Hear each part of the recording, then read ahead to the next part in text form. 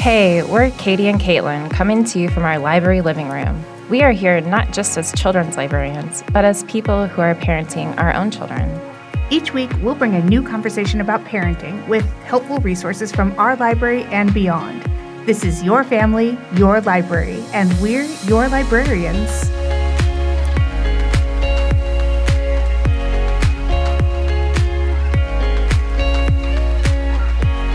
This month, we're thinking about childcare. It is a constant worry, both for, I know for me and I think for you too, and it's something that we hear about a lot from our patrons. Yeah, absolutely. But we just want to put a disclaimer out there before we start chatting that our choices do not need to be your choices, and there's absolutely no judgment here. We're all doing our best with the health and well-being of our families in mind, so I wholly concur. Please keep that in mind as you listen. I mean, for this episode and for always. Yes. So I know when we were thinking about what to talk about, both for this episode and for other episodes, we were talking about that safety net and what having support, both local and emotional, wherever you find that, what does that look like and what does that mean? I know for me, the bulk of my extended family and my husband's extended family are in Indiana. So we have developed a support network that looks more like found family. It's friends, it's neighbors, it's colleagues, who I guess are friends too. How about for you?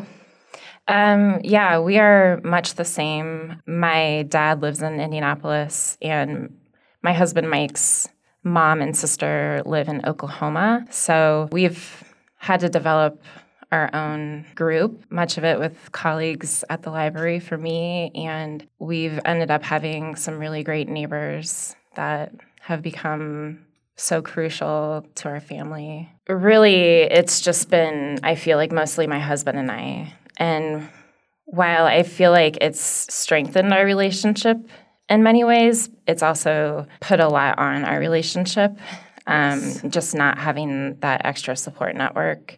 And kind of feeling like we're like our only saviors, for each other. Yep. So that's definitely been hard. Yeah, it feels a little bit like looking into the void. I know after Haven was born, Devin had just gotten a new job, and so he had very limited time at home. And I had had a C-section, so I wasn't physically super strong. And I think the thing that really hit me that I wasn't expecting was the depression. I got really, really down, and I just felt like I was at the bottom of a well and I could not get out of it. I felt like every day I was just looking up at this circle of light and I could see it, but I could not climb out of that hole. And it was really scary. And I felt like because my family was so far away, they didn't understand and they couldn't help. And honestly, I think it was stressful for them too, because I would talk to them on the phone and I wasn't holding back. I was like, I don't think I'm doing okay. And they were like, I don't know what to do to help you. And Devin also didn't know what to do to help me. I think it was probably the darkest point in our relationship. And I'm super glad that we found our way to the other side. I'm super glad that I figured out how to get up to that circle of light, because I hated that. It was super bad feeling. Yeah. I went through a similar thing after I had my second child, Edwin. That was a really hard time for me, too. We had just moved to Chicago, and so we really didn't know anybody. And it's hard to, know where you are in it until you're not in it anymore, and then looking back on it and realizing it's really scary. And then I got the part-time job here at the end of December in 2019. And honestly, that changed my life. It really did. I know the pandemic happened and that changed everyone's lives. But this group of people here you've been my lifeline.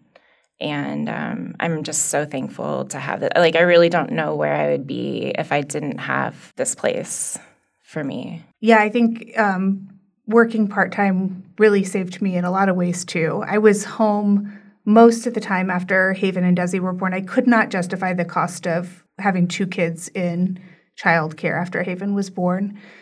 So I went back to work part-time, and we just had babysitters come through the house. And we'll talk in a little bit about the various acrobatics that you have to do to sort of make things possible for yourself when you're in that position. But having that outside of the house line where it wasn't just me and these small people that are depending on me for everything, and a husband who's like, I mean, he literally could not do anything differently because he was, you know what it's like to start a new job. And he was, an hour and a half away, commute time. So I hear you on the just sort of being able to get out of the house. It felt a little bit like an escape for me. Yeah. Which I think is a good segue into talking about the benefits and the drawbacks of being both a stay-at-home and a working parent, because I think both of us have done both.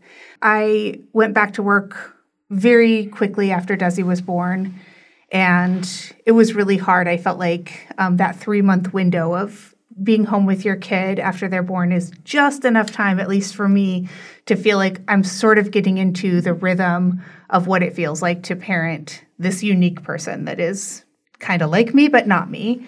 And then it's like, all right, go on back. I will say after my first day back at work, the thing that was the most notable to me was that I accomplished a whole lot.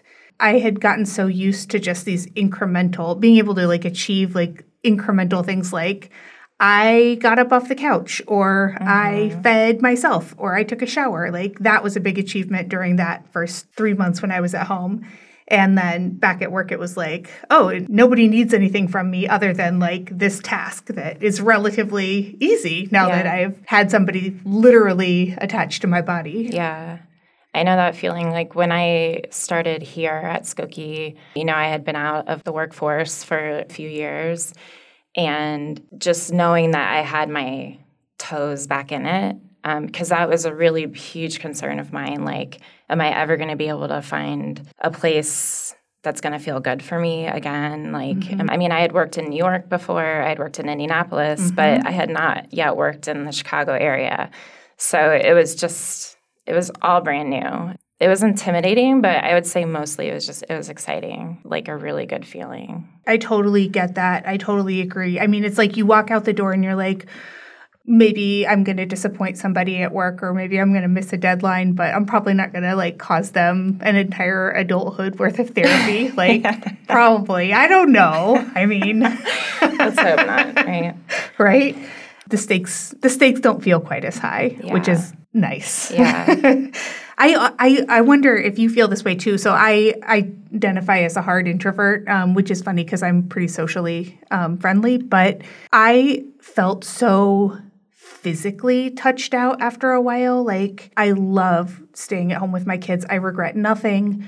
I would do it again in a heartbeat, but the amount of physical touching after a while, I was like, I need to be just in my own body. Yeah. I mean, it just feels like you can't have any space for yourself. Because you can't. You really can't. Yep. So I was reading a lot about benefits and drawbacks to being a stay-at-home and being a working parent. I know that no matter what people decide, it is a really difficult decision. And it doesn't, for me anyway, when I was thinking about what to do, there didn't feel like there was a right answer. It kind of felt like every answer was wrong. Did you feel that way too? Yeah. So I was a caregiver for my mom who had Alzheimer's. She had early onset Alzheimer's. So my husband and I moved from New York to Indianapolis so that I could help my dad take care of her. And I had Orson in 2014. And then my mom passed away at the end of 2015, just after Orson had turned 1. And that was a really difficult time for me because I feel like, that weird juggling of learning how to take care of this tiny person, but also not having my mom be able to be there to help take care of me or kind of guide me through that process. It was really difficult for me. So I would say my decision to stay at home with Orson really stemmed from my loss of her And then on top of that, my husband lost his job. Oh, my gosh. And then he found the job in Chicago, so we ended up moving here. So it was just like all of these giant life moves happening in all the at course once. of like a year? Yeah. Oh, my gosh, Katie. So for me, it felt like all of those things were out of control, out of my control. Mm-hmm. And so that me being able to make the choice to stay at home with Orson was one thing that I was able to control, because I really am not sure that at that point I could have handed him over to somebody and like felt okay, because I wasn't okay. Oh, yeah. So, I mean, financially, yeah, it was hard. Mm-hmm. We made the choice to live on one income. And, I mean, we're very lucky that we could even do that. Right. I know a lot of people can't even make that work. So I understand the privilege in that too. But for a long time, I kind of felt like I wasn't doing enough, or like maybe I was like being too easy on myself. And it's hard to ever feel like you're making the right choice, or to feel like you're not setting yourself up for disaster. Because I guess for me, it felt like if I'm making this choice to step away, am I ever going to be able to step back in? And luckily, I was able to. And, now I feel extremely lucky that I have a full-time position again as a librarian. But it took a long time to get back here, and it wasn't easy. It feels good now, but it's been a long road. So, I guess what I'm trying to say is that I think families, there are always going to be like different things that factor into your decisions, some that people will know about and some that people will not know about. And you just have to focus on the health and the well-being of yourself, first and foremost, and your family to make the right choice for you, and not let what other people are doing or what other people are saying to you influence what you feel is best. Yeah.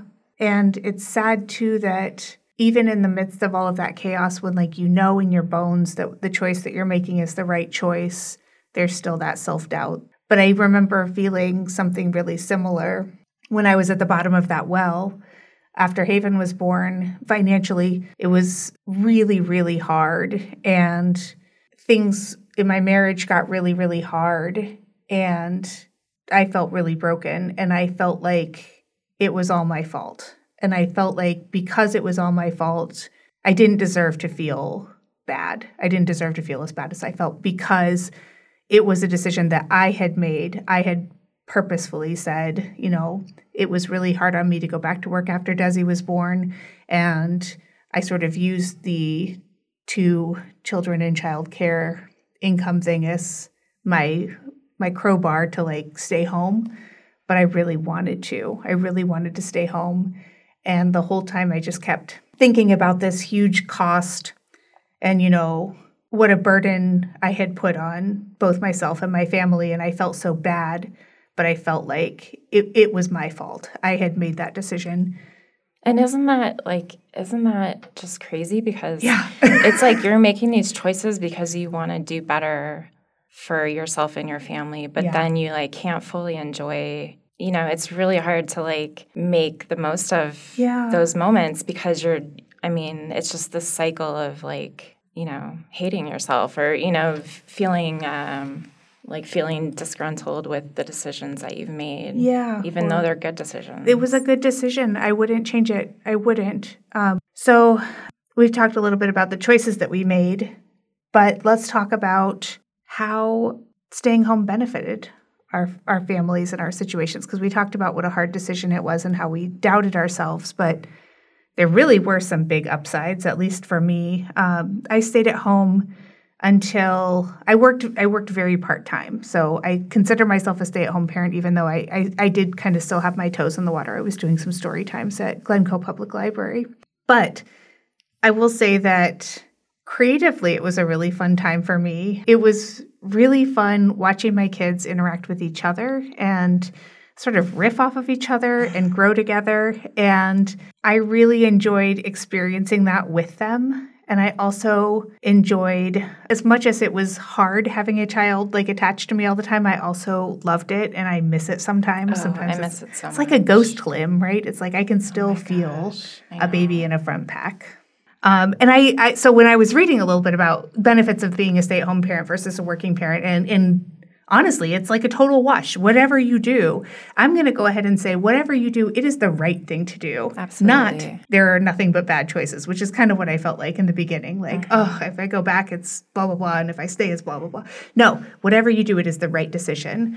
But I was really excited to see that there really are some social emotional benefits to being a stay-at-home parent. And there was a study that was done in 2014, which we will link in the show notes, that talks about how, in terms of school readiness on a social emotional level, kids that are from a home in which a parent, it does not have to be a mom, a parent stayed home, they tend to be a little bit more secure and a little bit less nervous about things, and also a little bit more confident, which I actually thought was kind of interesting because what I witnessed when I was bringing Desi into school for the first time, and obviously I am not a child behavioral psychologist or scientist, but anecdotally, it seemed like the kids who were with stay-at-home families were a little bit more cautious about going into the classrooms, and the kids that were used to going to preschool and daycare were like strutting in there like they already knew what was what. But I wonder, maybe that's a daycare versus preschool thing. Maybe we're talking about like very early, like attachment parenting. Yeah. I don't know. I'm Orson just musing. definitely was like, I'm here. I mean, I still remember this picture he was holding up. So he was 3 when he started preschool. And he was holding up this little chalkboard, and it said, my first day of school. And he's just like got this like cheese smile on it. And he had like this white blonde hair. It was just the cutest thing. But I want to see that picture. He was just like, hi, I'm Orson. And the teachers were like, has he been to daycare? I was like, no. And they're like, wow. Huh? But Orson's just Orson. It's Orson in that 2014 study against the world.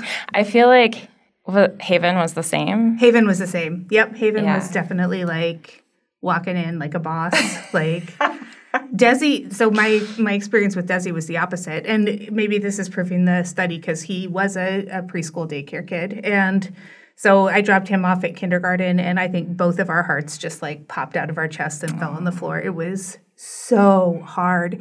And I'm going to call out Miss Zimney from Madison District 69 right now because she was a game changer. I don't think that I could have physically left that building if Miss Zimney hadn't walked up to Desi and asked him if he wanted to help her get some paper towels from the supply room. Aww. And my guy is a helper, and I don't know how she knew, but she saw him. She saw me. I know she saw me. And she clocked us both, and I just watched him put his little hand in hers, and she walked away, and I knew it was going to be okay, and I also knew that my heart was going to be okay, even though it was in 50 billion pieces right at that moment. Safe. I love her forever. Teachers know. They know. They know. They see what's happening, and they come to the rescue, honestly.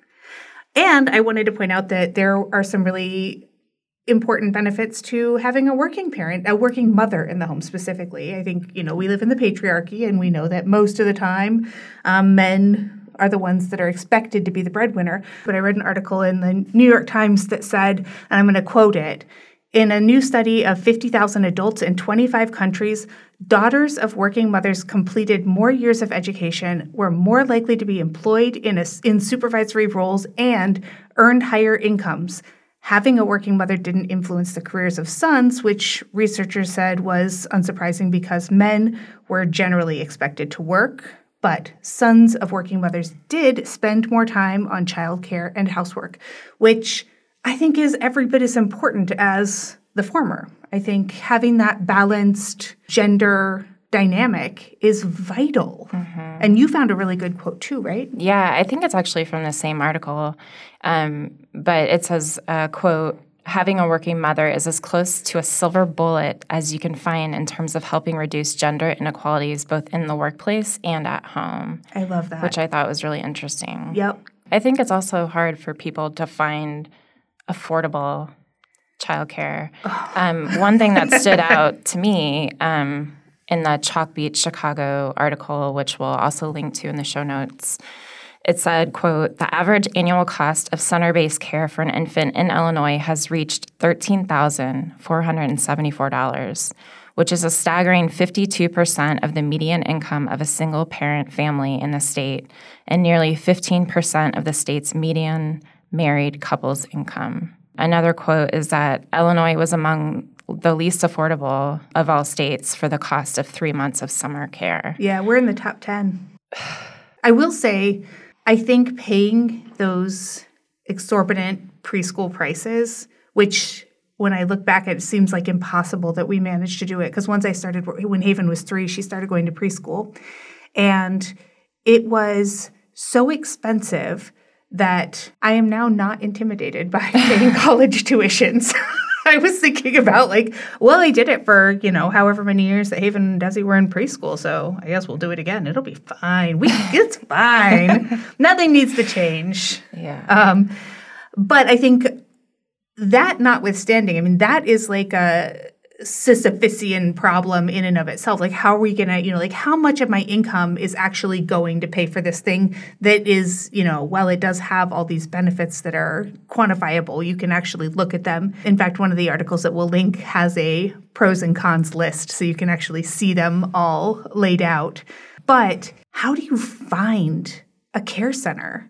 One of the problems that I have as a human is, like I said earlier in this conversation, it's really hard for me to ask people for help and also to ask for what I need. And I think especially for Desi, when he was my first and I felt so attached to him and so, what's the right word? I was really invested. I was so invested in his care that putting him in a daycare and entrusting somebody else's parenting style and caregiving style and not being able to be there and say no, this is not going to work and here's why. Mm-hmm. That's so terrifying. That felt terrifying for me. Right? Yeah. And it's what do you, they're a baby. They can't tell you what they need, but because you feel it. Mm-hmm. And also because you're used to whatever rhythms that they have. So I knew that no matter how hard they tried, cry it out was not going to work for my kid. Mm-hmm. It probably would have worked for Haven, but not for Desi. Mm-hmm. And the other thing that was really scary is sometimes, when Desi went to a center-based preschool, they had a rule that said that he had to be potty trained before he could go. So we spent a lot of time working on that. And he is the kind of kid that you think is never, ever, ever going to pick up whatever skill it is that you need him to have. It's you'll go through it, and then he'll be like, oh, yeah, I got it. And then he does not got it. And then it's the day, I think it was 3 days before he had to start. I was literally freaking out. I could feel my heart racing in my chest. I'm not going to be able to accept this full-time job because my kid is not potty trained. I don't know what I'm going to do. With no preamble, with no sense of occasion, he just started going to the bathroom. And this is how my child is. It is I don't know why, he's 12 now and he still does stuff like this where it's this is never going to happen. And then all of a sudden he's doing it he never wasn't doing it. Yeah. I know exactly what you're talking about with the potty training. It's I put so much I was just dreading it. Yeah. Dreading. And it's just this is going to be so hard. And then after it's done, you're what was I spending all this time fretting about this thing that was just going to happen. I mean, it's going to happen. I know exactly what you mean. I think about that all the time. It's just let it happen. It's going to be fine. But you can't. At least I can't. I'm in the moment and I'm I don't know. My heart's going to explode. Well, my kids still can't blow their nose. So that's literally one thing my husband and I were of all things, we cannot teach our kids how to blow their nose. I'm I don't know what to say anymore. I could send Desi in because he's the world's loudest nose blower. So I don't know what if you want to tips, anyone? Well, here's how you maximize the acoustics. Go in a room that echoes. Make sure there's lots of people in it, and then honk. See how many people you can upset. That seems to be Desi's game. Oh my gosh. I promise I will not send him your way. You don't want that in your life. No, I actually think it would be good for them. I think that maybe they would actually get it if they learn from Desi. I don't know. Is that the nose blowing version of what was that, like 1980s, like where the hardened criminals would come in the classroom and like, if you kids don't shape up. Mr. T. Oh, that would be cool if Mr. T came and taught Orson to blow his nose. Yeah, I'm like, okay, I taught you how to drink from a straw. I taught you how to tie your shoes, brush your teeth, go to the bathroom. This simple. Just got this one thing hanging over us forever. So. You know that once you check that box, you're going to feel so good. One day it's just going to happen. Yeah. When I look back, I don't quite know how I got through it. I don't quite know how you got through it. Yeah. Somehow we did. And I would like it to not be so hard. I would like that to be easier for people. And one of the things that has been really nice about working specifically at this library is how connected we are to people in the community that can help make it better. Mm-hmm. And I'm really excited because right after this break, we have somebody on here who is going to talk to us about ways that it might feel a little bit better. Yes.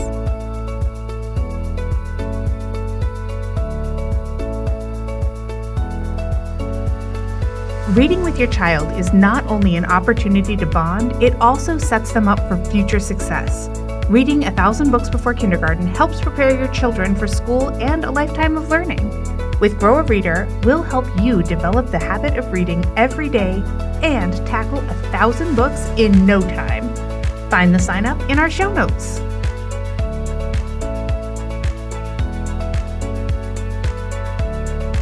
Hi, welcome back.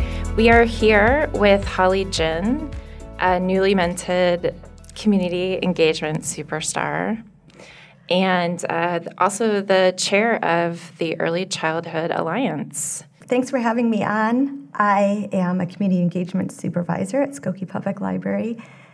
It happens to be the library where I grew up, and I also like to say I grew up as a children's librarian in the Youth Services Department, but the last 10 years I've had the privilege of working in community engagement, where we do outreach in the community, those typical library awesome services and programs, but we also dig a little deeper in engaging with partners and people that can help develop the services and resources needed to help grow a stronger Skokie.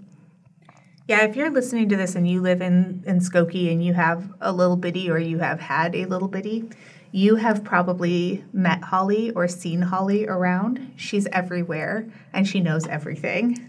So one of the reasons why I was really excited to talk to you today is because we knew that we were talking about going back to work and childcare and finding community and finding resources and finding that village. And for me, you were an integral part of that community in that village when I first started working at Skokie Library because I hadn't solidified my childcare plans with Haven yet. For the first month that I started working here at Skokie, we had this magical human watching her, nannying for us, and she stayed for a little over a month. And during that time, I was doing this like panicked, like I have to find something full time for Haven, and I didn't know what to do. And I had not had a great experience with finding childcare for Desi when he was the same age. And so I was really desperate, and I sat down at the desk with you one day, and I just sort of barfed out how scared I was. And you were so calm, and you were so generous with your time and with the connections that you had, and without without swaying my decision in any way, without telling me what to do. You really concisely told me what was around in Skokie. You let me know that there are different feels to different centers because that's important because everybody parents different and every kid is different. And you sort of pointed me towards the resources that I needed to find in order to feel like it was humanly possible for me to go back to work. And I'm forever grateful for that, Holly. And I know I'm not the only person in the library for whom you have done that. I know that for a fact. Well, thank you for sharing that story. It's definitely, well, it feels good. It's rewarding because you're an amazing person. I want you to feel supported. But also, well, I've been listening to your conversation, and I am probably the only one in the room that does not have children. And so while I can't personally relate to the experiences that you've had, it is an honor to be able to support. And because I've worked at the library for over 23 years, it's the long-term relationships that I've been able to develop with early learning program directors, with family childcare center directors, and with coworkers, with community members. And it's your experiences and the feedback that I get that just fills in some of the spaces or gaps. And there's information, and then there's contextual information. And so I'd like to say that, echoing off of your comment that it takes a village, I think that really only happens when we're in relationship. So Katie and I talked about it a little bit in our last episode because you have this mind-blowingly awesome calendar, but I think we're hoping that you can talk a little bit about what the ECA is, what its role in Skokie is, and what you do with it. Yeah. The Niles Township Early Childhood Alliance is a collaboration of over 45 organizations that believe in the importance of supporting families with young children to help them reach their potential. And that means both the children and the caregivers. So we do that by advocating and coordinating comprehensive community-based support that promote equity and honor strengths and diversity. So what that means is, you were talking about the difficulty maybe of making the decision on to stay home or to go to work, to find a program. What kind of programs are there? We want to help people answer these questions by making a simpler system, right? So coordinating the options that are out there and realizing that each family has its own strengths and is diverse, that their needs are different. They may be different for each child, realizing that there's no cookie cutter, one-size-fits-all for each family, but we want to be aware of the services, to work together, and to connect the families to the programs that are right for them. The reason why we want to do this is because, well, life is hard. Parenting is hard. Getting through day-to-day is hard. And you had touched on mental health earlier, and that really is part of the ECA's vision as well. We see a future where all young children and their caregivers have healthy relationships, safe environments, and high-quality learning experiences. So even though it's called the Niles Township Early Childhood Alliance, early childhood is almost a misnomer because the kids don't exist on their own, right? There's needs to always be adults around them. And so we want to make sure that the Alliance is supporting children and their development as well as parent and caregiver need.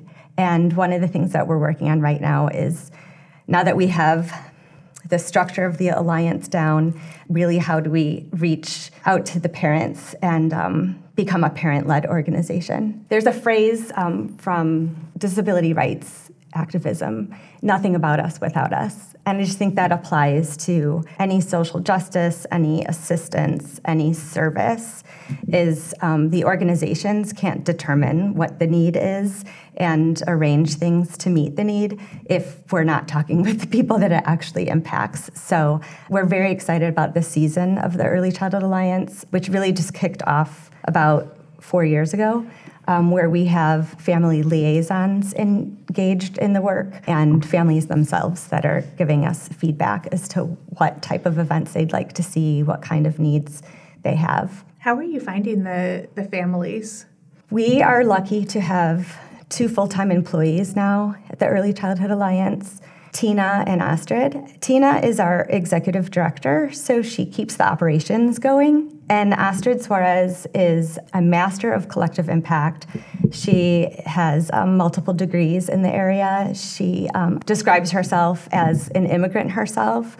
And because, especially in Skokie, we have such a beautifully diverse group of immigrants, refugees, asylum seekers, Astrid is able to share her own experience as well as the experience of 5 family liaisons who speak a total of 8 languages. Wow.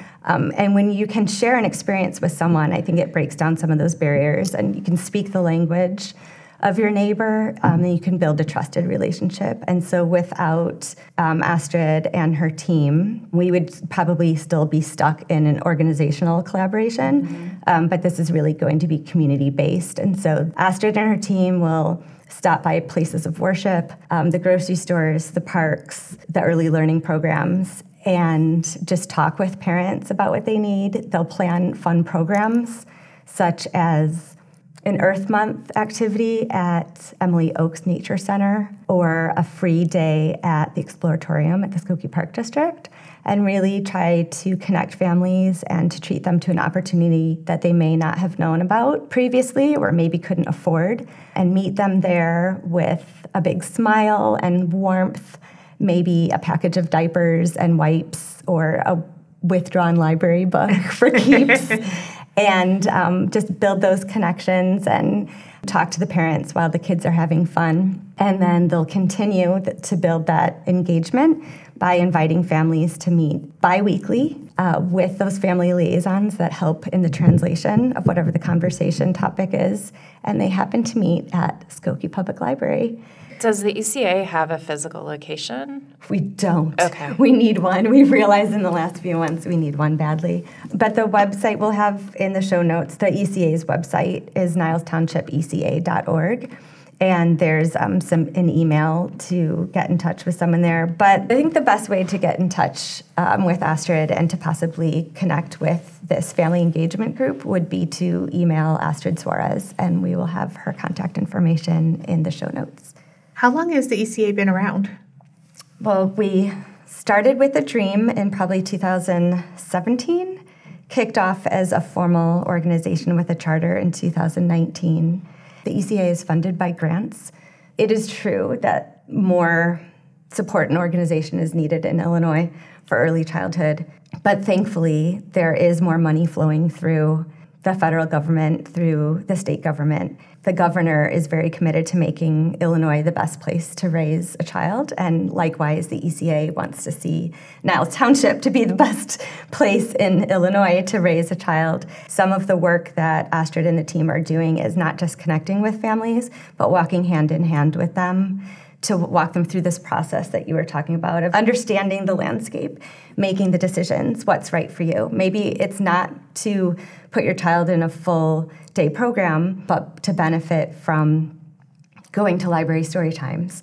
Maybe a preschool program is needed, but with some wraparound support either in hours before or after to extend the day. Maybe there is a program in the area that families would qualify for because of their current situations.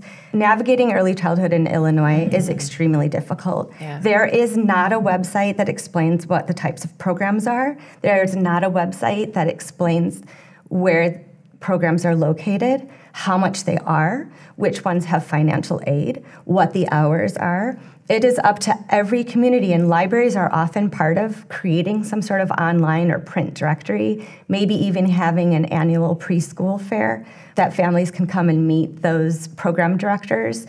But if you don't make that event on that Saturday in January, then how do you know where to go? Mm-hmm. And a lot of people, I think, will reach out to their friends, will jump out on Facebook and say, what is your experience here and there and everywhere? But wouldn't it be so much better if there was a specialist and a kind friend in the village that can walk beside you, speaking from experience, having the empathy, speaking your language, understanding your situation? And so the family liaisons of the ECA are learning the system here in Skokie. They're learning the difference between family childcare, a community-based center experience, a public preschool experience, or home visiting for babies and toddlers. Maybe mom or dad has decided to stay home, but would like some support in understanding child development, in understanding addressing mental health, knowing where supports are, how to read a book to a baby. All of those topics come into a home visiting program. So when we know those programs' availability, then we have a menu that we can present to families. And then the next line is understanding where maybe the financial assistance is. And so there are a couple of programs where if families qualify, usually because of living within a certain federal poverty line or experiencing a challenge such as immigration or incarceration, having a child with a disability, it's hard enough to raise a child if it was in a bubble, but there's so many other factors. And so I am happy that some of the funding allows for people within those situations to enroll their child in a program at a reduced cost or even free. So we want the Early Childhood Alliance as that one door where people can walk in and somebody will walk hand in hand with you through the process to help apply for and find the right program for your family. I think it's a salient point to recognize, as I think you did, that this isn't easy for anybody. And if you don't have access to those resources and you don't know how to find them, it can feel insurmountable. And so I think it's amazing that you all are putting this together and doing the work on the back end so that somebody that comes along that is experiencing all of the things that you mentioned, or even one of the things that you mentioned, might get to untangle one knot. Mm-hmm. I mean, that is a gift. That is truly a beautiful thing. And the fact that all this information that you've just talked about is now distilled into a website. And I know it's like obviously a living thing, so it's going to continue to be updated. But the fact that that does exist for our community, it's amazing. I mean, what if that could exist in every community? Well, I'm glad you mentioned that, Katie, because there's actually one other website to mention that we'll put in the show notes. It's called Say Yes to Childcare. And there's, I had mentioned that Illinois is increasing funding for early childhood, and one of the things they want to do is make more accessible the Child Care Assistance Program. And that is a program that many might qualify for some assistance, like so a certain amount of money per month to apply to child care programs. And the Say Yes to Childcare website is a campaign managed by our friends in Morton Grove who own Kids Academy. And they have the responsibility to promote the Child Care Assistance Program throughout all of North Cook County. And so right now on their website is information about the Child Care Assistance Program as well as directions on how to complete the applications. The videos on the Say Yes to Childcare website have been created in multiple languages. And so even if the application is only in English, there's assistance there in many languages to make that application more accessible. So you were mentioning, Katie, wouldn't it be great if in every community there was this assistance? And that is our hope. There is also grant funding for collaborations such as the Early Childhood Alliance through state funds called Birth to Five Illinois. And so that gave the ECA a bit of a head start. And we hope that funding will continue, and then maybe in the future will leave a legacy as well. Absolutely. That's so cool. Before we had talked about how expensive childcare can be for families, specifically in Illinois. But what happens once families come out of the early childhood point in their lives? What do they do beyond that? How do they get access to resources, financial resources? Right, and what happens when the need is not just financial? Mm-hmm. I think that's another question that a lot of patrons have when they come in the library. Mm-hmm. We live in a community that is rich with resources. It's really just a matter of connecting families to the resources. The hardest part is when children are not in school because it's an unstructured time of your life with the children.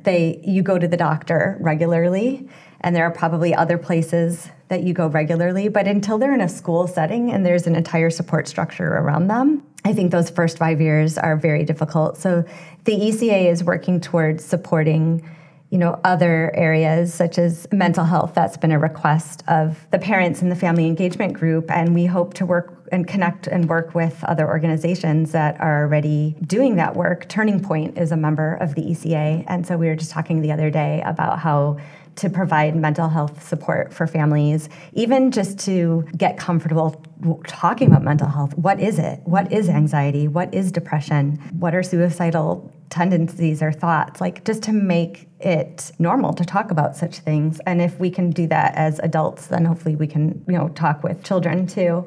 So more and more partnership and developing more and more programs. But of course, sometimes these might cost. And so I wanted to make sure that I mention the ECA, in partnership with Land 41, which is a coalition of social service providers, is able to offer emergency funds to families in need. It's supported by DCFS, and there is a application on the ECA's website, so nilestownship.eca.org. We named them the Angelo Militello Emergency Fund after the gentleman who helped us acquire this funding. And any family with young children in need, even if the need is for an older child in the family, can apply for these funds once a year. They can apply for support for after-school programs, health deductibles, back-to-school supplies or clothing, emergency payment of utility bills, whatever it is that, hopefully we can do to help families in their time of crisis or in need. There are funds available, and we would just ask that any families who would want to apply would work with maybe a program director that their child is already involved in, or a school social worker, or just contact the ECA directly so that we can help them work through the application. That's awesome.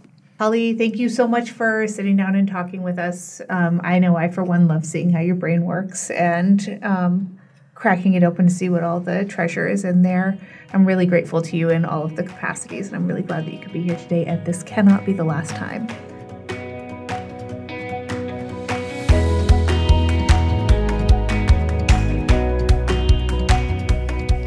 Want to learn more about how the library can support your family?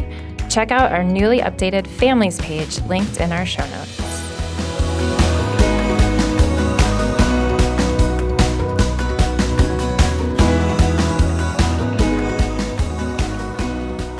Well, I don't know about you, but my brain is completely full of all of the really exciting things that's happening over at the ECA. Me too. I had no idea about all of the things that they're doing right now, and I'm excited to put it into practice. I think our community needs it. I know how much work that is. I mean, if one person finds it challenging to find the resources and put them together and figure out what needs to go into them in order to make them work, I can't imagine juggling all of the different resources. So I know how much work that committee is doing, and it is incredible. And I think it's going to be incredibly meaningful. So I'm really excited. I know they're just a baby. They're just a baby alliance. I mean, the heart and the love and the passion that Holly brings every day here and everyone else on the ECA, it fills my cup. It's just so cool to be around that and to see people living their passion like that. I mean, just anytime Holly talks about helping families and what she does in her role here at the library, but also as chair of the Alliance, you just feel the passion oozing from her. So It's very inspiring. It's big. I joked earlier about, I go to work and nobody's going to need, an adulthood full of therapy to deal with whatever mistakes I've made. But this is one of those places where I feel like if I don't point people in the right direction, it actually does have an impact. Yeah. So I'm grateful to have that website as a resource. And I think it's going to benefit not just our community, but us as. Well, it goes also back to what we were talking about is how hard it is to say what you need and to ask for it. And acknowledging that for them to come up and ask us that information, for some people, that's just not an easy thing to do. Oh, it sure isn't. And, to be able to lead them somewhere and know that they're going to find the answers and find the assistance that they need. Yep. I mean, like I said to Holly, it just feels so good. Which is good. And speaking of privilege and space, let's talk a little bit about what's good. What's good, Katie? I don't know. There's a lot good, I feel like. But one thing in particular that happened this week is that my husband and I were able to go to a movie in the middle of the day. What? I know. I was off on Monday, and then my oldest Orson was at camp. It was his first day of summer camp, and Edwin is finishing up preschool this week. So it almost felt like we were playing hooky, but we weren't, just because it's it never happens. But we saw Past Lives. Oh. It was so good. So just to summarize real quick, it's basically about this girl and boy who grow up in Seoul, Korea together. And then when they're 12, she moves away and immigrates to Canada with her family. And then they meet like in a couple other points in their lives. But it talks about an idea in Korean called inyeon, which is like fate or providence, and how like people connect in their lives or like kind of brush past each other in their lives. It was just so good. I was definitely like ugly crying at the end. I highly recommend it. I want to see it. It's really good. How about you? I also went to a movie this month. We saw Into the Spider-Verse, and Spider-Man is my favorite superhero, and Miles Morales is my favorite iteration of Spider-Man. And I thought that nothing could top the first Spider-Verse movie. I don't know if it was better, but it exceeded my expectations, which were a little bit lower than the first Spider-Verse. Mm-hmm. And it was thrilling. The art was amazing. It was worth seeing in the theater. I'm so glad we went. But I want to say that what's really been bringing me life this month and last month, we have been doing a lot of outreach work and going into the schools and hyping our summer reading programs and talking about the books for the book list that we've chosen. And it is really exhausting and really challenging, and I love every minute of it. It is the best. I love it when kids come into the library and they remember me and that they remember that they've seen me. We have a summer reading video that we made, and in the video, there are 3 people on my committee. Shout out to Mandy, Melissa, and Maria. And then there's me, Caitlin, and I say I'm the only one that missed the M-name memo. And more than one kid has since pointed at me and said, "You missed the M-name memo." And I love it. It is a delight. So it's that period where I feel like I cannot catch my breath and that I'm just bone weary is almost over. I think I've got about 1 more week of it. And I'm looking forward to the rubbery, done feeling. Yeah, yes. The Gumby. Yes, I'm really looking forward to that. But in the best of all possible ways. Like, I truly love this time of the year. It hurts so good. It hurts so good. And that is also an Indiana superhero that you have taken us back to. That's the Coug, right? What? Oh my gosh. Good. Yeah, of course. Come on, baby, make it. You can't. You can take the Sorry, girl out of Indiana. my roots for a second. But you cannot take the Indiana out of the girl. And you cannot take the Coug out of Indiana, even if he takes the Coug out of his own name. This has been Katie and Caitlin with Your Family, Your Library, produced by Amber Hayes and sound engineered by Paul Knutson. Also, an important note for our listeners, the podcast app Stitcher is discontinuing its services in August. So if you listen to our podcast on Stitcher, we recommend that you download other platforms like Apple, Google, or Spotify. Thank you so much for sticking with us for all these episodes. We love hanging out with you in our library living room. Please remember to keep in touch with us. We would love to hear from you. You can email us at podcast@skokilibrary.info.